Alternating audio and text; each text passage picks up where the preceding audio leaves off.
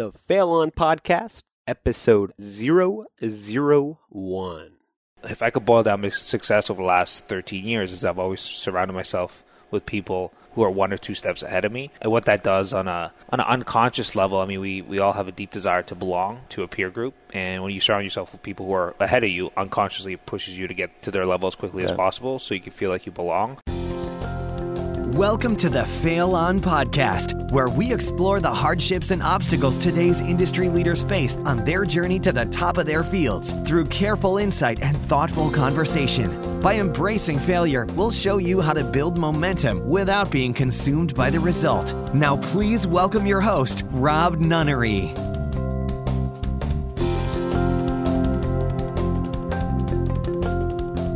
Hello and welcome to the podcast that believes if you desire to create the life of your dreams, then embracing failure by taking urgent and bold action is the only way. Today, you and I get to learn from none other than Jayson Gaignard, a super connector, the creator of MastermindTalks, and the author of Mastermind Dinners. I'll be talking to Jayson about elevating your network along with the best and worst ways to find mentorship, buying an $84,000 book bundle from Tim Ferriss while being absolutely broke, and how embracing failure, taking risks, and getting out of his comfort zone completely transformed his life, and much, much more. But first, if you'd like to stay up to date on all Fail On podcast interviews and key takeaways from each guest, simply go to failon.com and sign up for our newsletter at the bottom of the page. That's failon.com, failon.com, failon.com. Now, without further ado, Mr. Jayson Gaignard. Hey there, and welcome to the Fail On Podcast. I'm so excited for today's show for two reasons. One, we've got Jayson Gaignard in the house, the founder and head talent scout of MastermindTalks, an annual invite-only event designed for elite entrepreneurs with an acceptance rate lower than Harvard. And reason number two that I'm so pumped is that we're sitting here together in beautiful Eleuthera, an island in the Bahamas, thanks to Jayson and Candace, his wife, for organizing the trip for a small group of MastermindTalks members. Jayson, welcome to the show, my man. Excited to be here, dude. This is by far the earliest interview I've ever done, especially for somebody like you, because we're Eastern time, and it's 6 a.m. Eastern time, so for you it's like 3 a.m. So thank you for having me on. Whatever it takes to get you on the line, man. I'm freshest in the morning. I'm excited. So I am too. Not usually at 3 a.m., but usually at 5 a.m. But we'll go into Mastermind Talks and your current projects in a bit, but I really want you to take us back to the first time that you provided a service or product in exchange for money. When was that, and how did it come about? That's a great question. I guess two incidences come to mind. First was, one on some level, I'm used as a contractor. I had a newspaper route where I had to collect money, and I got a portion of that. That was one thing. I don't know how old I was then. But then I had a snow shoveling business in Canada and a lawn mowing business. And the funny thing is, I remember making flyers. My mom still has thousands of these bloody flyers I made for some reason. And I made it with clip art on the front, and then you opened it, and it had this text or copy that was full of spelling errors and that kind of stuff. And I handed out probably 900 of these things, didn't get a single call. And then on the last 50, I ended up writing a handwritten note at the bottom saying, I'm a 13-year-old guy, blah, blah, blah. Just this there was all this crappy copy that was full of spelling mistakes, and then I gave just this vulnerable, transparent copy of really who I was and that kind of stuff. Because I was trying to be this big business. I was trying to for getting long cutting clients. How old were you here? I would have been probably about 13. Okay, and ended up getting out of the 50 I sent out, I ended up getting a response of 8 or something like that. So my conversion rate went through the roof by being vulnerable in that copy. So that would be the first time I had some kind of product or service to offer in exchange for money. That's cool. You were being transparent and authentic before it was cool. Dude, before it was hip. No, that's awesome. So let's go to what you would consider your very first failure in the world of entrepreneurship. Whether it's a macro, large-scale failure or a micro failure that you ran into just getting started. What was it and how did it come about? Well, that was kind of a failure, right out the gate. I mean, as far as hand delivering 900 or 950 of these Were you going door to door? Yeah, locally in my neighborhood. And it wasn't the first time my direct mail efforts failed miserably. But that was a micro failure, and just thankfully, for some reason, I felt like writing a little note as far as I didn't realize it had spelling mistakes till last year. So like I originally thought like, oh, this is actually some really good marketing. So that would be like my first thing. And then my first official business, I did a similar mistake with direct mail, which I got 0 response rate, period. Which was I launched a concierge firm, which we'd run errands for people. So what happened was I dropped out of high school, became an automotive performance mechanic, did that for about a year and a half, and then realized I was not going to change the world being a mechanic, and there's no shots of mechanics, but I was clearing like $500 every 2 weeks when it came to my paycheck. So I'm like, there's not really the path to freedom and wealth that I was looking for. And then I quit on like a Thursday after like a year, and then I got a job in car sales on a Saturday, and ended up one day, I did it for a month and did exceptionally well in that month. Like I think it was like second in sales. And then I had somebody come in to buy a car. He knew the year, make, and model and color and everything, but he took 3 days off of work to do it. And I'm like, well, it's a poor use of your time to take all this time off of work away from making money to save a couple $100. Like the opportunity cost is huge. So I'm like, well, I'm going to start a business geared towards car shopping for people on their behalf, and ended up starting a concierge firm instead, which was really, we'd do anything as long as it was illegal and moral and would save people time. So if people were willing to pay $50 an hour, I'd most likely do it. So I broke up with like people's girlfriends. I did all this. I'd walk their dogs. I would drive them around. What was the one thing that kind of got really close to that line in the sand where you'd say, I can't do that? The breaking up with somebody's girlfriend was tough because I didn't even break up with my girlfriends. I was terrible at it. But it was easier for me to break up with somebody else's girlfriend on their behalf. So that was probably one of the more interesting ones. What an epic way to break up with somebody, right? Oh, yeah. Well, and it was also even more dickish by the fact that I wear a tux. So I showed up to this lady's house with like a box. I remember exactly like where she lives and all that kind of stuff. And I showed up to her house with a box, and I'm like, are you so-and-so? She's like, yeah. And I'm like, unfortunately, Joe doesn't want to be with you anymore, and I handed her the box. The only thing that could make that better was if it was like in song and you were singing it. Oh, no, it would not make it better. It would make the situation way worse. Long-winded way to answer your question. When I started that business, I had this genius direct market. I didn't know about like online marketing or that it was even a thing. So I had this genius direct mail marketing idea, which was I had these boxes made, again, 1,000. I do everything in large quantities for some, and I still have a bunch of these boxes and a bunch of these fortune cookies, but I have these boxes, and then you opened up the box and there was like a little flyer about the business, and then there was a fortune cookie in it. And in the fortune cookie, there was a message about the business like, oh, let us save you time over this holiday season or something like that. And I hand delivered 1,000 of these in my local area, or in the areas that I thought like it was rich people. 0 response rate, and I did it in dead of winter. And I had these boxes, so I could only deliver like 200 at a time because it would fill up my car with all these bloody boxes. Yeah.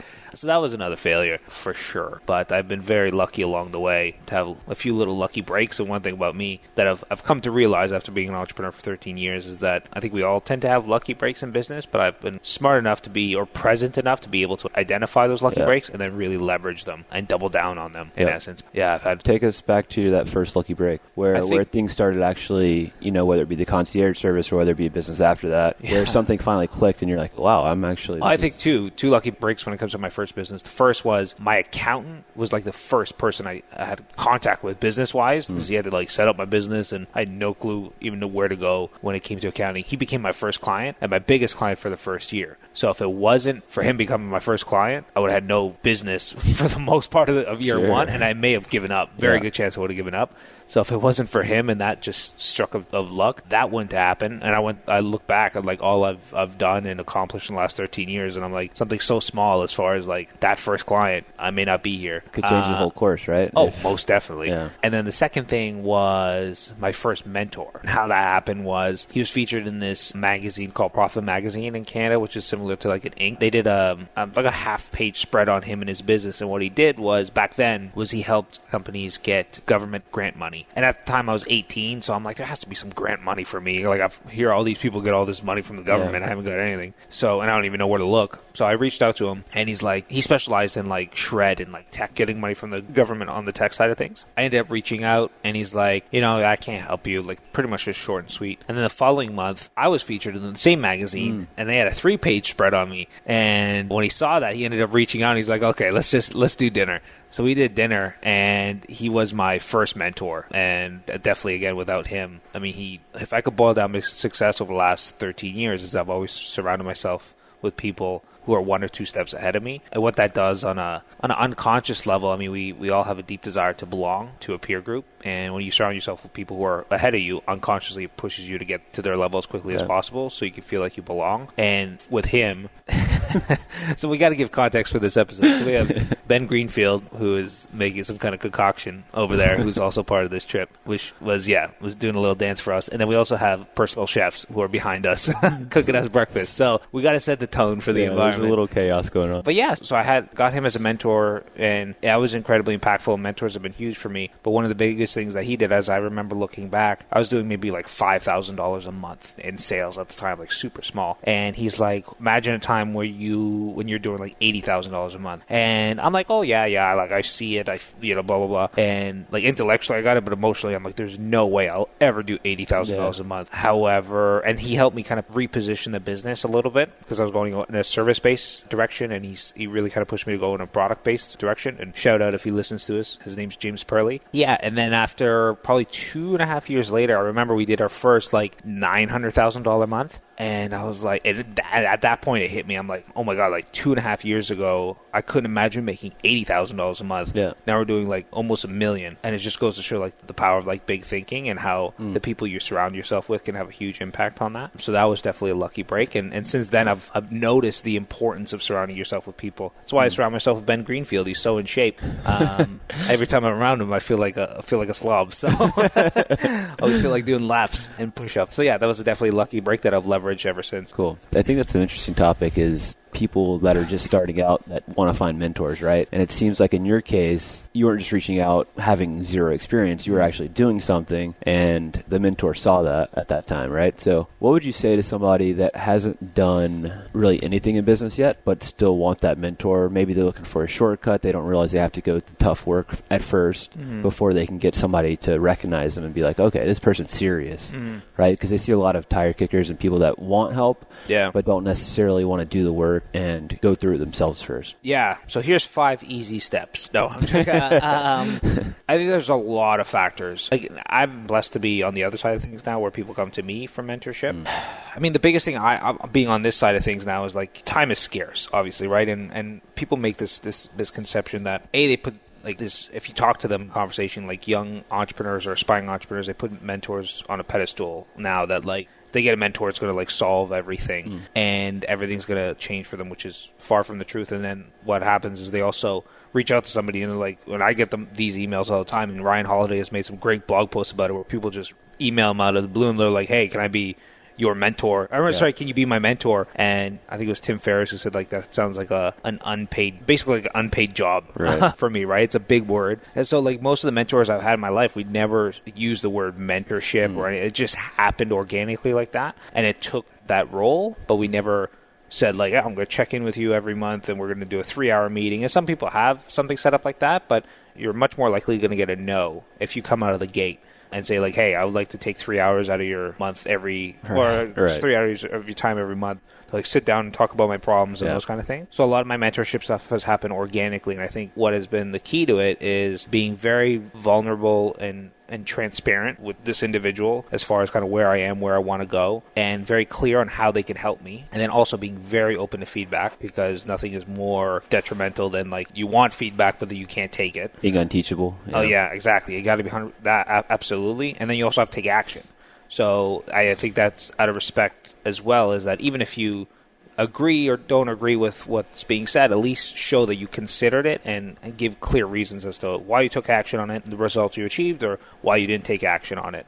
I think that's one of the biggest things, because I mean, you don't have to be like super successful or anything like that, but you do have to show that you're worth investing in on some level. Yeah. Obviously, mentors help shorten the learning curve a little bit, but there's obviously still a ton of lows and highs on the entrepreneurship roller coaster. So with that said, what's kind of the most painful part of being an entrepreneur to you? Even though you have a successful business and it makes money, and starting out, you've come a long way, but it's still painful, I'm sure, because I know for everybody I talk to, it's painful. Yeah. I mean, there's a lot of factors. I mean, there's this fallacy that if you're an entrepreneur, you have all this like freedom and all this kind of stuff, which is simply not true. And actually, as time goes on, it looks more appealing to be in a corporate business or like in a cool tech company. I have a friend of mine who sold his business for like, I don't know, $5-6 million or something like that, and then went to go work for Facebook.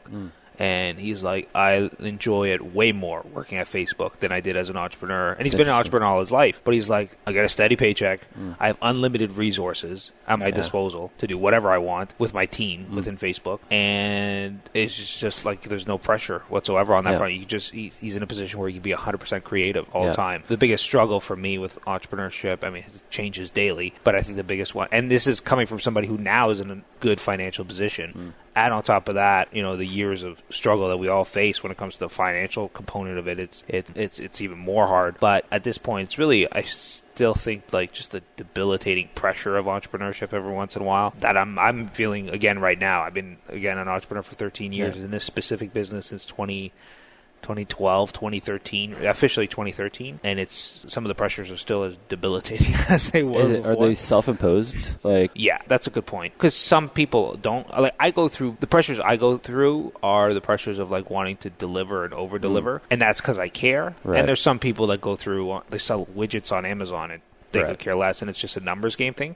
So I guess that is something not totally unique to me, but it's not something seen across the board. But when you serve a group of people that you care about, and you care about the the product that you put out there, and your fulfillment that you get in the work, and the almost legacy piece of like, if I die today, what will people remember me by? There's just a tremendous amount of pressure from that, and again, it is self-inflicted, but that's the life I chose on some level. Sure. So just to get a little bit more context for the audience. So what is Mastermind Talk? How did it start? Where's it going? Yeah, so Mastermind Talks invite-only event for entrepreneurs. To date, we've had, since our inception in 2013, we've had just shy of 16,000 entrepreneurs apply for the event, which is capped at 150 people annually, which on paper gives it a harder acceptance rate than Harvard. And yeah, it's just really an annual gathering of fascinating entrepreneurs from various different industries, from traditional brick and mortar businesses all the way to wearable technology and kind of everything in between, and business sizes from just shy of $1 million to $300 million. And getting back to what I mentioned before, what makes this type of business difficult when you serve people you care about is we have 150 people at Mastermind Talks. I'd easily have 125 of those people at my wedding. I mean, this is an example where we are right now. We're in the Bahamas, which in theory all of you are clients, but we're on vacation with all of our families. There's like 30 of us total, right? So yeah, and then as far as where we're going, usually when you have success in this industry, the common strategy to scale is more events or bigger events, and neither of those things I want to do. Instead of scaling in size every year, we've scaled it by raising the cost of investment, specifically for new people come in. Also the caliber of people in attendance. That's been our scaling strategy, and that's our strategy in the future. But it's very project-based in the sense that I don't have a 2018 plan. And that's to our detriment on some level, because it's, I mean, when somebody's like, oh, I can't come to Mastermind Talks this year, but I'll come next year, I'm like, there may not be a next year. Sure. And I say that only because of my last business, I was stuck on this hamster wheel where I built a business I hated to enable me to buy things I didn't need, to impress people I didn't like. And I just felt like I couldn't get off. And Mastermind Talks is beautiful because it's very project-based. It's 5 months of super hard, all-consuming work. And then once it's done, you can you have space to like reconsider, do we want to do this again? Do we feel like we can raise the bar again? Those kind of things. So Mastermind Talks Carmel is taking place in 69 days. That's 100% of my focus. And then after that, I have like really nothing in my schedule. I have a trip to like Italy with my wife and my daughter, but that's pretty much it. So with that said, outside of Mastermind Talks, is there anything else you're working on business-wise that fills up your time once the event's done? You know, it's funny because I've thought about that a lot, because I have definitely shiny object syndrome, meaning like, again, Mastermind Talks is beautiful because it's very project-based. It's something I work on all year round. And again, for me, I'm blessed to be in the position where the lines between friends and clients are blurred, that when I'm spending time with friends like this is on some level business. It's more of hanging out. Yeah, it's hanging out, but it's like, it helps me on the business side of things as well. So this is so Mastermind Talks on some level is something I work on all year round. But really from a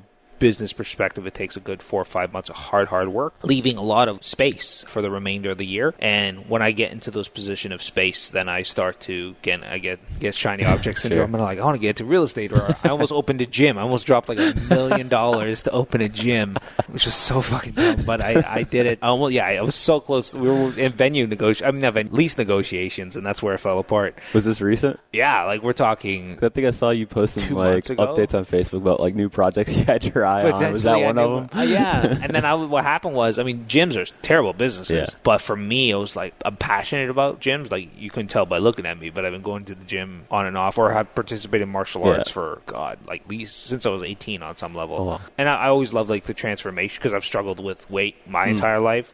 And I've gone up and down and all that kind of stuff. I always like the transformation piece for people and what it can do and the ripples effect that if somebody gets in shape, it shows up in their relationship, it shows up how they are as a parent, it shows up in their business, all that kind of stuff. So I was attracted to that idea. So it was very much a passion business for me more than anything. It was not like I'm going to get some gigantic return. But then I also thought about it when the deal was falling apart. I'm like, well, I already have a passion business with Mastermind Talks. Can you have two passion businesses? Because in theory, wouldn't one take away from the other? Yeah, one thing I'm always interested in real estate, and that's something I've sat on the sidelines for a really long time. Now, I would say far too long. I had no money 3 years ago. I was beyond broke, but now I have a little bit of cash, and I really want to get into real estate. So after Mastermind Talks this year, it's something I'm going to explore some more, and I think that would be a very good kind of marrying of that would complete my year on some level where I could like focus on Mastermind Talks hard for a couple months. Focus on real estate for a little bit. And real estate is not 100% passive. I don't believe in anything that's 100% passive.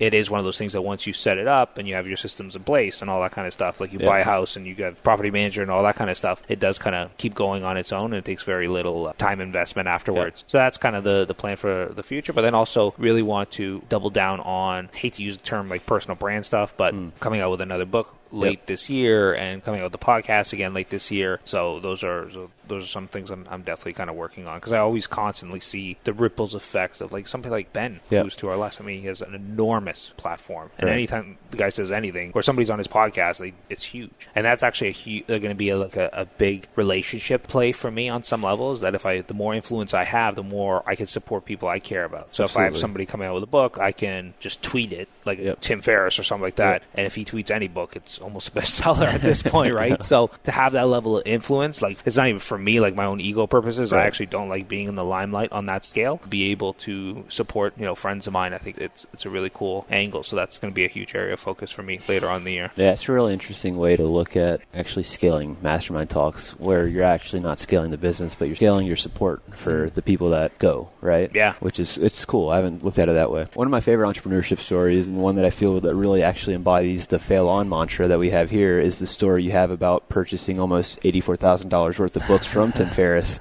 without having the money. Give us the backstory there and how you feel that this was actually a really risk-averse play in reality. Well, I still have them.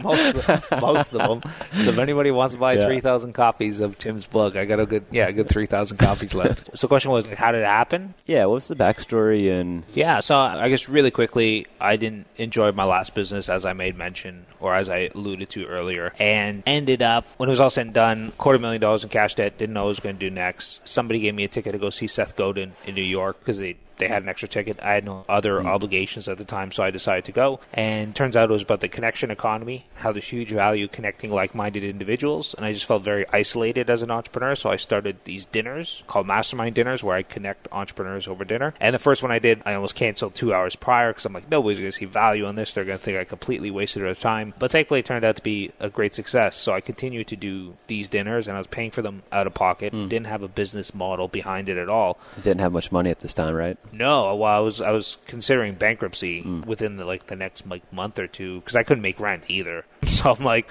what was your thought process there on dropping $600,000, $800,000 on a dinner? Yeah, well, so for me, I felt like the bank could take my car, they could take whatever measly assets I had left, but they couldn't take my relationships or anything I invested in myself. So I actually took $25K. I didn't take $25K. I cobbled together enough to get me into the program and then spread out the rest payments that I didn't have money for in the future. But I'm I'll figure it out. And I joined Joe Polis's 25K group. and that was in 2011, 2012. Also when you didn't have money? Yeah. Oh, so you're just go all in. Who wants money? Dude, we were living on, I completely forgot about this. We were living on American Express gift cards, like living on them, because my last business was great cash flow wise. Yeah. We used to get a lot of points on our credit card. So I'd cash those in for American Express gift cards. And we had something like $20,000 of gift cards. Amazing. That lasted us a good year. So we could only do groceries that somewhere that accepted these gift cards.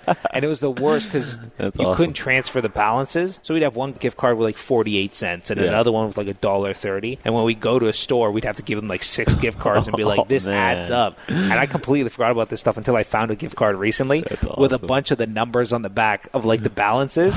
So it was like, this has $22 left and it's scratched out. Now it's like, it has $18 left. Those things aren't like very easy to find balance either. You have to either go online or call in, right? So it's such archaic. a pain. It's so archaic. Yeah, no, you have to call in. You have to call in. Then type in the number and then wait for the prompts. Bananas. And when you have literally, just to find out you have 48 cents on the card. I know. And then there's other ones that you think are garbage, and then you check and it's like this jackpot, you right? You have $250 on this card. You're like, what? I almost threw this thing out. So God knows if we still have balances out there. Yeah. So anyways, was doing the dinners, and I felt like the safest investment was in my network and in myself. And then this was October. In late November, Tim Ferriss ended up writing a blog post, and I knew Tim kind of vaguely at that point, and he had a blog post called The All-You-Can-Eat Campaign of Goodness, which was his first book, The 4-Hour Chef. That book was banned from all Barnes & Noble bookstores, pretty much all retail distribution before, like 3 weeks before it came out, because he was the first author to publish through Amazon, and Barnes & Noble specifically wanted to make an example out of him because Amazon was just becoming this huge behemoth where it had a publishing arm, it also had retail and those kind of things. So he ended up having these different packages, these bulk book order packages where if you bought 5 books, you'd get additional resources. If you bought 50 books, maybe he'd do a webinar with you. And he had this Hail Mary package. If you bought 4,000 books, he'd do 2 speaking engagements. And at the time, I was one of the first people to see this blog post because I used to wake up at 4 in the morning, and he just posted it. And I thought of a friend of mine named Scott who does these big events in Canada, and I said, this is a great opportunity for him. So I sent him an email. And I'm like, you may want to check this out because you can...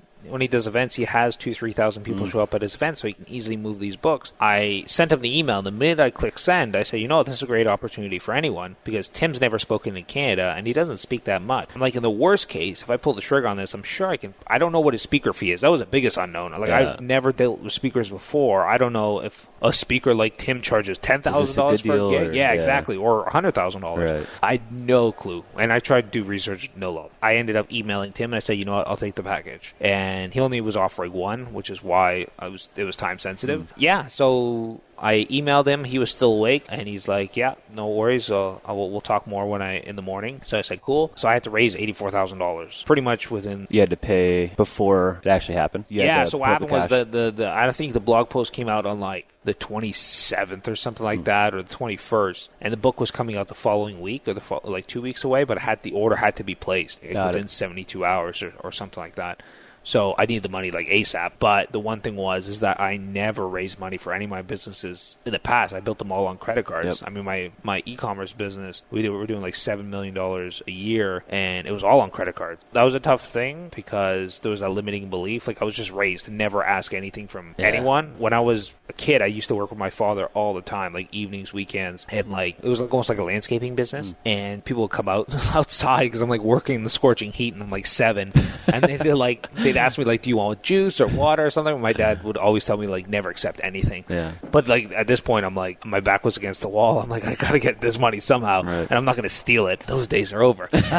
So I ended up reaching out to 3 friends. The first one said, sounds interesting, let's talk numbers. And I'm like, unfortunately, I don't think in numbers, like accounting perspective. Like I'm good at like big picture numbers. Yeah. Like, does it make sense? Doesn't it make sense? And figure it out from there. But like nitty gritty numbers, I'm not good at. Plus, I didn't know the industry at all. I found out 20 minutes ago that I was going to get into the speaking business. I guess this guy wanted the pitch deck, right? Well, yeah, exactly. And I'm like, I've never done a pitch deck, and I don't know anything about this business at all. There is no business. I don't even know what I'm going to do with this. But I'm like, I need the money. The second person said, "This sounds," and he was just a huge fan of mine. And he's like, "Listen, like, sounds cool. Let's start a business together, 50-50." And I'm like, that sounds awesome. That's better than what I thought I get on this call. But I'm like, I have one more person to call. Let me call you back. And then the third person said, come pick up a check at my office tomorrow morning. And didn't ask any questions about the business, didn't ask anything. And I was not going to question it. I wasn't going to be like, are you sure? Are you sure you don't want a pitch deck? I just went and I'm like, the following day I picked up that check so fast. And I think I was supposed to pick it up at like 9 a.m. I was there at like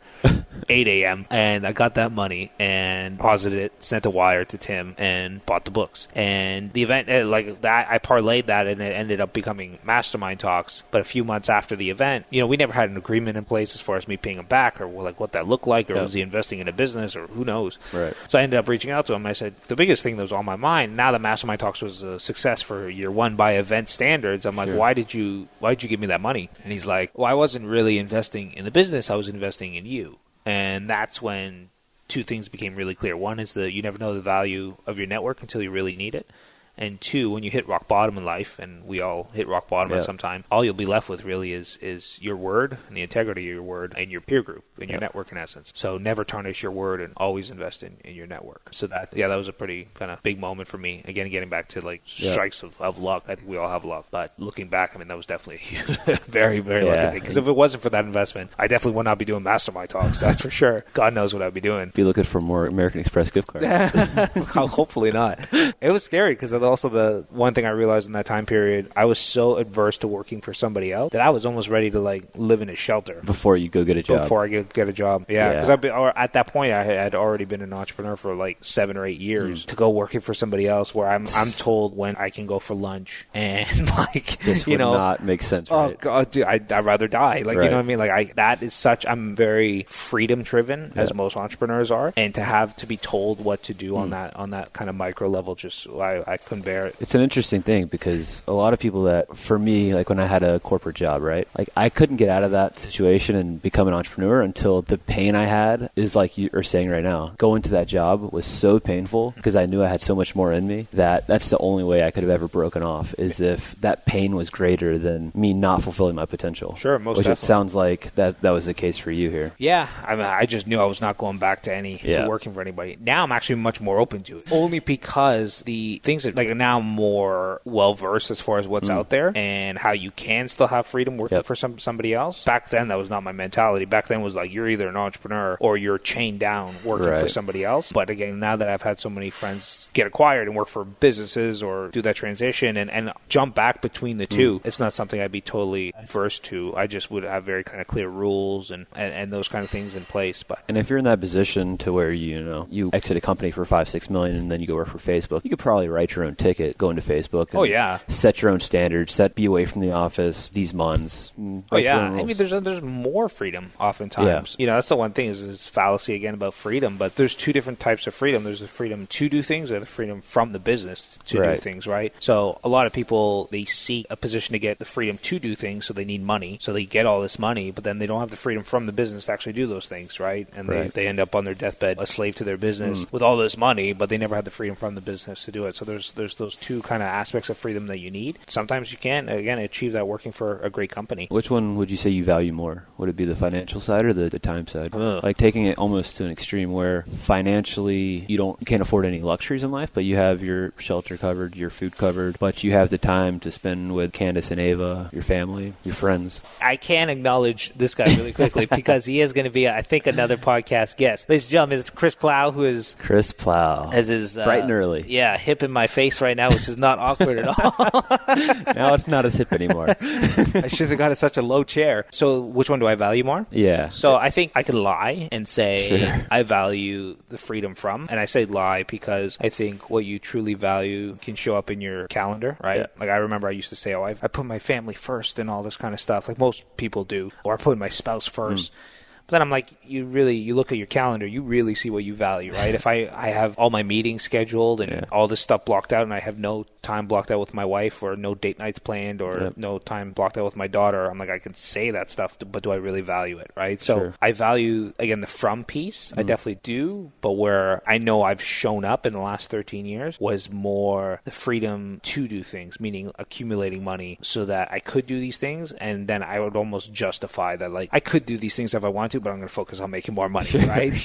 But I think I'm at a nice balance too at this point where, I mean, I could do a lot of different things for the sake of scaling Mastermind Talks, I could make a lot more money. I mean, we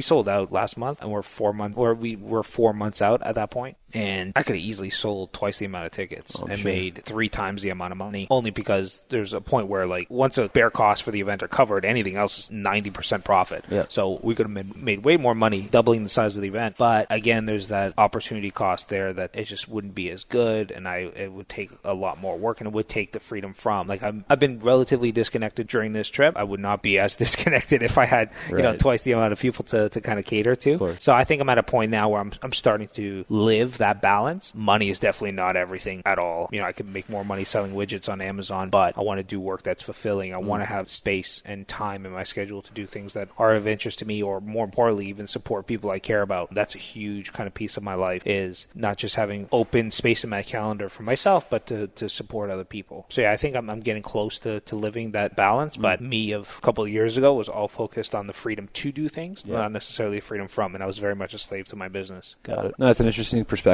Just to transition a little bit, so fail on's the mantra we live by here, with the idea being that if you're not failing, you're not growing. So with that in mind, how do you force yourself currently to get out of your comfort zone, or do you? Well, first, I think there's this misconception about, I think failure is almost, this pendulum's gone too much the other way, at least in tech. Oh, fuck, I don't know if you can swear. I'm sorry about that. But anyways, just mark this episode. I guess you can now. Yeah, mark this episode as explicit, and they'll be fine. It'll give me more street cred, like an Eminem album. But fear. And I was getting on the whole fallacy of fear. So, or not fallacy, but the misconception. Well, getting out of your comfort zone. Yeah. Well, I just one thing about the whole failure. It's almost celebrated, and I think the pendulum before was like, don't screw up or that kind of stuff, and now it's like to the point where it's celebrated, where these people in like tech are taking $10 million in investment and losing it all, and they're like, yeah, whatever, like it's a failure, on to the next one. I'm like, dude, that's not your money, you know what I mean? Like that's a big problem. Right?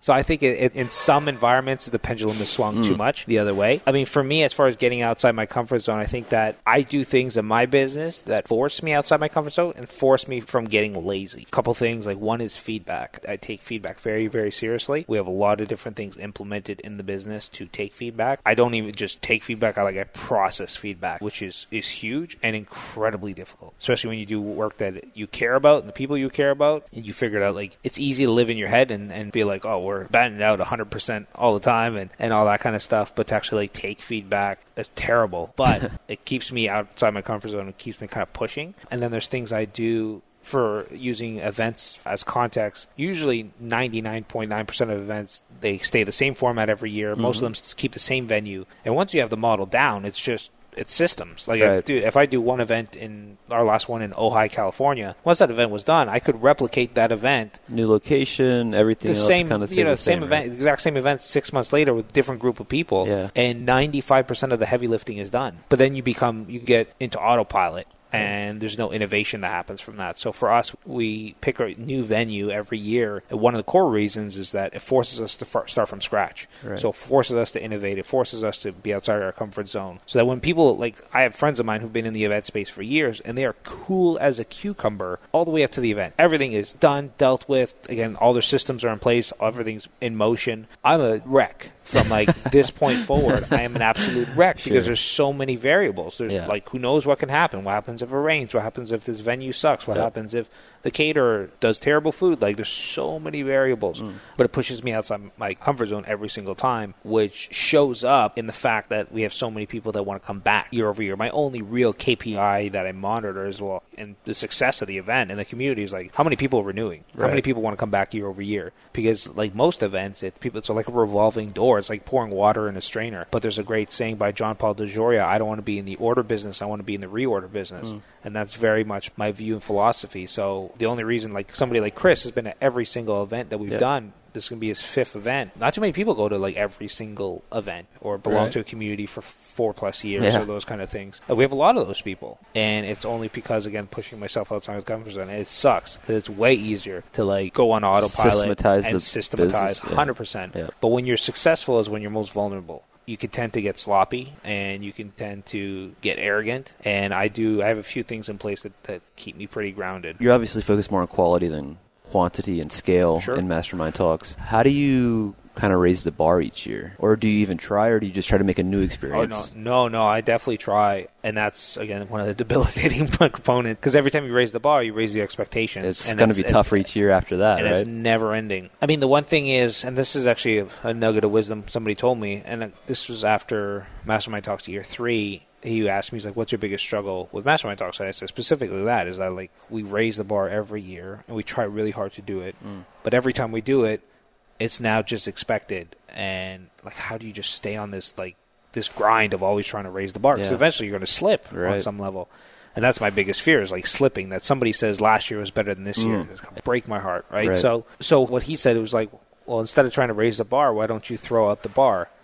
And he didn't mean much by it, but the way I took it was like, well, why are we creating experiences that you can almost match, like, apples to apples? Like compare. Yeah, exactly, compare. Yeah. Our first 2 events took place at the exact same venue, right? So it was easy to compare the two. Got it. One was better than the other, and this was better this year, and that was wrong that year, and that kind of stuff. But I'm like, if we change the venue every year, you still can compare on some level, but it also makes it significantly more difficult. It makes it a one-off experience. So that's one of the components, is that we change the venue every year, therefore it's a different experience, therefore it's hard to compare between past events. And yeah, it's, again, getting back to the whole comfort zone thing. I mean, our format last year was, I surprised people with it. Last year we sold out a good 3 months in advance without announcing any speaker, any agenda. And when people got there, our model up until that point was like a TED Talks for entrepreneurs. We'd have 15 talks during an event.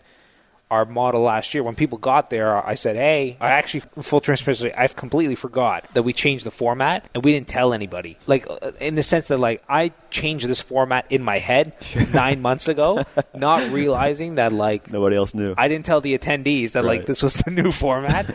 So I was terrified. But basically we said we're actually shifting to a peer-to-peer model where we have virtually no speaker. And that was getting out of my comfort zone. I mean, people spend, whatever, $8,000 to be there. With travel, if they're Canadian, it's like $13,000 to announce, like, hey, we're actually changing the format. And we don't know how this is going to go. We think it's going to go well, but we're not 100% sure. We don't know. We've never done this before, and nobody really does events like this. And some people were uncertain. As soon as I announced it, I was being super careful and cautious of, like, people's facial reactions and that kind of stuff.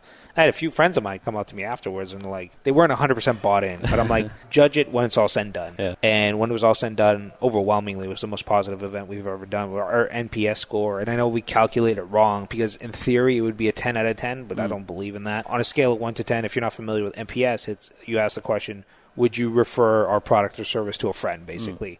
This is Net Promoter Score. Yes, exactly, yeah.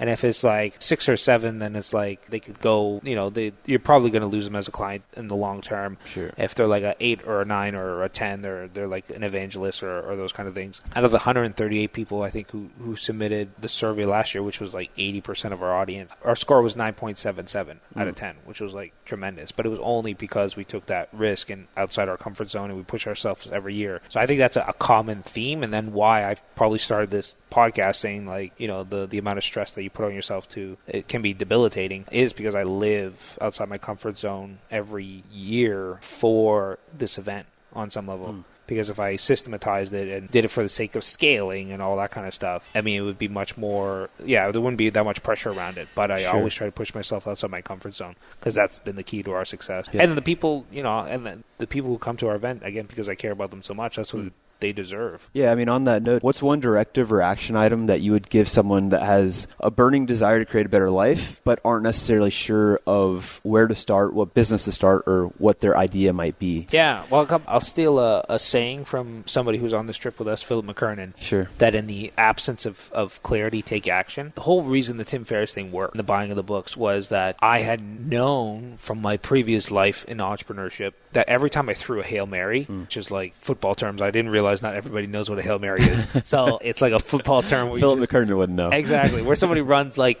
1,000 yards and you throw a ball. Like, you don't know if it's going to work at all, but you just, throw it out there and cross your fingers. Every time I threw a Hail Mary in my last business, I always found a way to make it work. Every month, the only reason we were able to grow faster than our competitors, I put $500,000 in transactions on my credit card, on my Amex, and had to pay it back in 21 days with $0 in my bank account.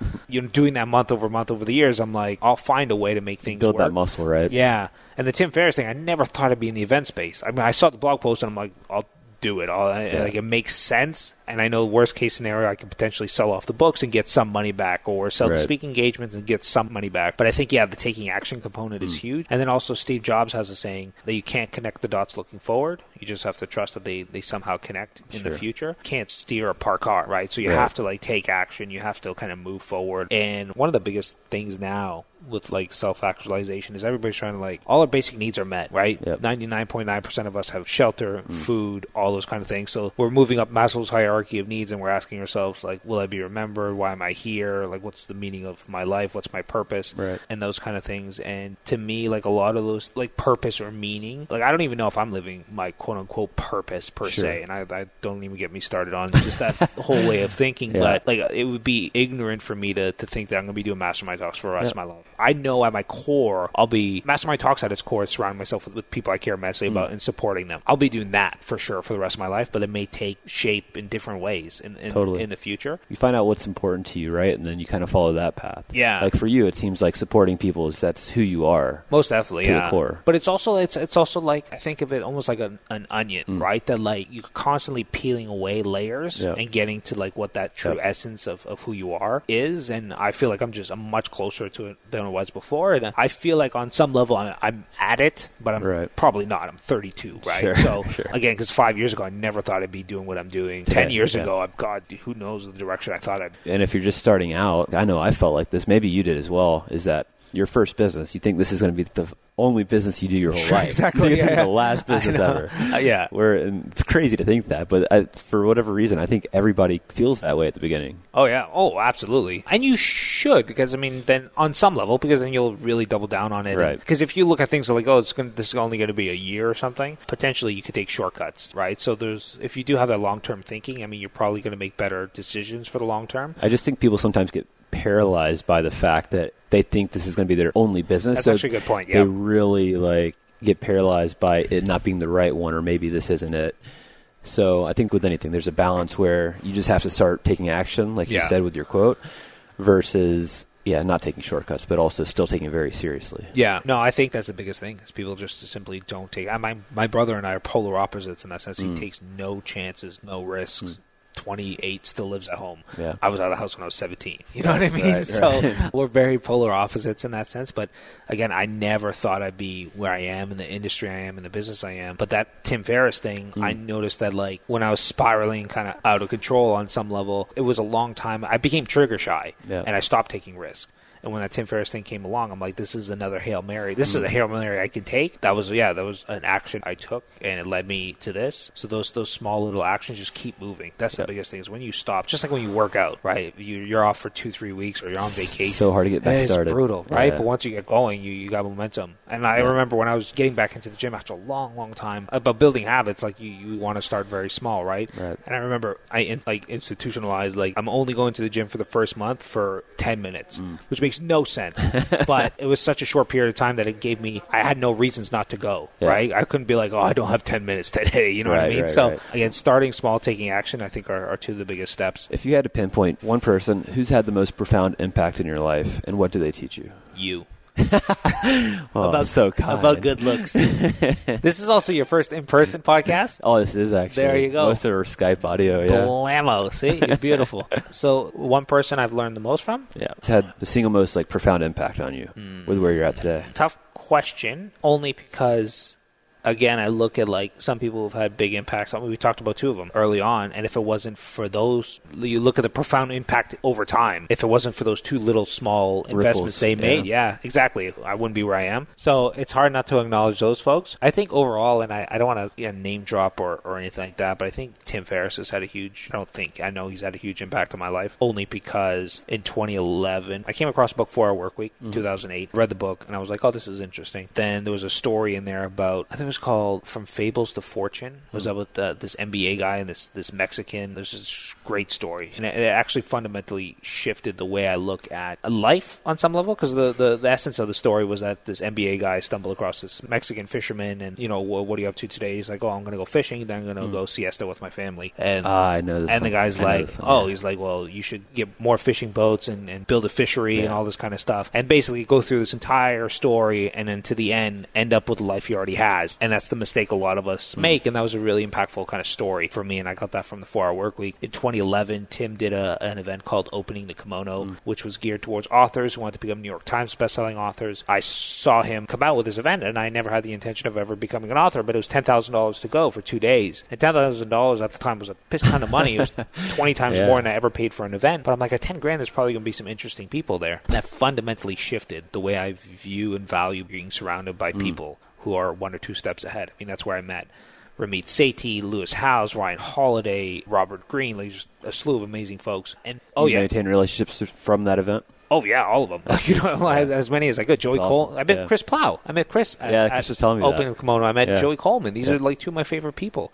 Ryan Holiday is, again, one of my favorite people. So that happened in 2011, and then 2012 is when I bought the books. If it wasn't for him, I wouldn't have had Mastermind Talks be a success. I mean, there's no two ways about it. No two ways about it. It's been good. And then I've put friends on his podcast, and that's helped them tremendously with their books, and it's helped him as well on some level. So he's definitely had the most profound impact over the long term than anybody else. And so how's that for a name drop? That's a Lamo. Drop the mic. Yeah, Richard Branson and I, we go back.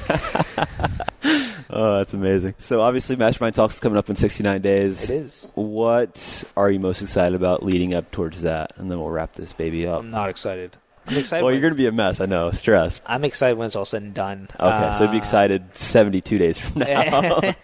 Yeah, I mean, I just want it to be a success, obviously, and not a success by, like, just people's experience and how they feel during the experience. And that's tough. It's tough because it's also not like binary. It's not like I'm selling something, double your business, and then you can, like, see it, right? You're dealing with people's emotions and whether they feel like this year is better than last year, and who knows, maybe they're going through a divorce and that's going to like impact their experience, and no matter how great the experience is, they're not going to enjoy it. So yeah, but I'm also terrible at celebrating. Even when the event's done, I'm like, could have been better, and next year will be even better. You know what I mean? So there's never really a point where I'm like, oh, we hit another park. I'm getting better, but by most people's standards, I'm terrible at celebrating, and most entrepreneurs I know are terrible at it as well, which I think on some level helps us with goal setting, because we set these like lofty goals and achieve them. We're like, that wasn't big enough. I wasn't thinking big enough. I'm going to move the goalpost again. But it's weird because I have all this pressure. I did a speaking engagement recently, and I put all this pressure on me before I get onto the stage. Like I drill the talk 50 times.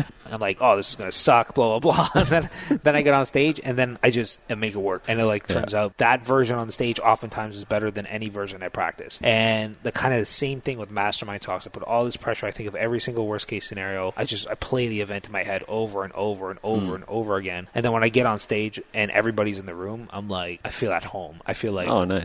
There's nothing. Finally a sense of peace and like, it's here. Yeah, it's especially when everybody's in the room. Because actually, like, nothing sucks wind out of my sails more than when we have cancellations. So, because, again, these are, like, some of my favorite people on the planet. I'm looking forward to seeing them. I have seating. I have their experience planned in my head. And I'm like, oh, I can't wait for him to see this person or sit him next to that person. And then when they can't come for any reason, which there's not many people who cancel, obviously, last minute, but it happened. People that don't know, the details that go into your events are insanity. Right? I know you take a ton of pride in that stuff. So down to the details of who's sitting with who, where everything's strategic and everything you lay out for the event, which is unlike any other event. So just so the audience has some context there. It's very high touch in that nature. And because of that, all the variables are leading up to it are scary. But then again, when I step on stage, I know it's real, and I know what I have to work with is right in front of me. Like, I have those specific people, and now it's kind of go time. So I start to actually somewhat enjoy myself at the event. And then the final dinner is when I'm on cloud 9. That's usually like 99% of the event has been executed. It's gone well. We have 1% left. Probably not going to screw it up at this point. Now I can start enjoying myself. So, everybody's had their few drinks at the bar. Exactly. There's less stress. So that's the plan. I'm excited about it. It's awesome, man. You can wrap it up there, but thanks for taking the time on in the middle of a vacation in the Bahamas. No worries. I really appreciate it. It's windy and looks a little stormy, but it'll clear up. So, well, thank you for waking up so early. Love it. All right, thanks, Jayson. All right, dude. You can find Jayson at JaysonGaignard.com, and you can also connect to Jayson on Twitter. He's at Jayson Gaignard on Twitter. That's at Jayson Gaignard. That spelling, along with the links and resources Jayson and I discussed, including more information on his book, podcast, and events, can be found at the page created especially for this episode. You'll find it all at failon.com/001. And finally, as I'm creating this project with the simple goal of getting people to take action through embracing failure If you could do one thing to support my mission, I would greatly appreciate it. If you'd just be so kind to rate and review the podcast, I would be ever so grateful. This will actually help the podcast be visible to more people. And if you feel it deserves a 5-star rating and you leave a review, I'll be sure and mention you by name in an upcoming episode as just a small way to say thanks. To rate and review the podcast, you can simply go to failon.com/iTunes or failon.com/Stitcher. That's all for this episode of the Fail On Podcast. For more resources, show notes, and action items to help you find success in your failures, sign up for our mailing list at failon.com. For more actionable inspiration, we'll catch you next time right here on the Fail On Podcast.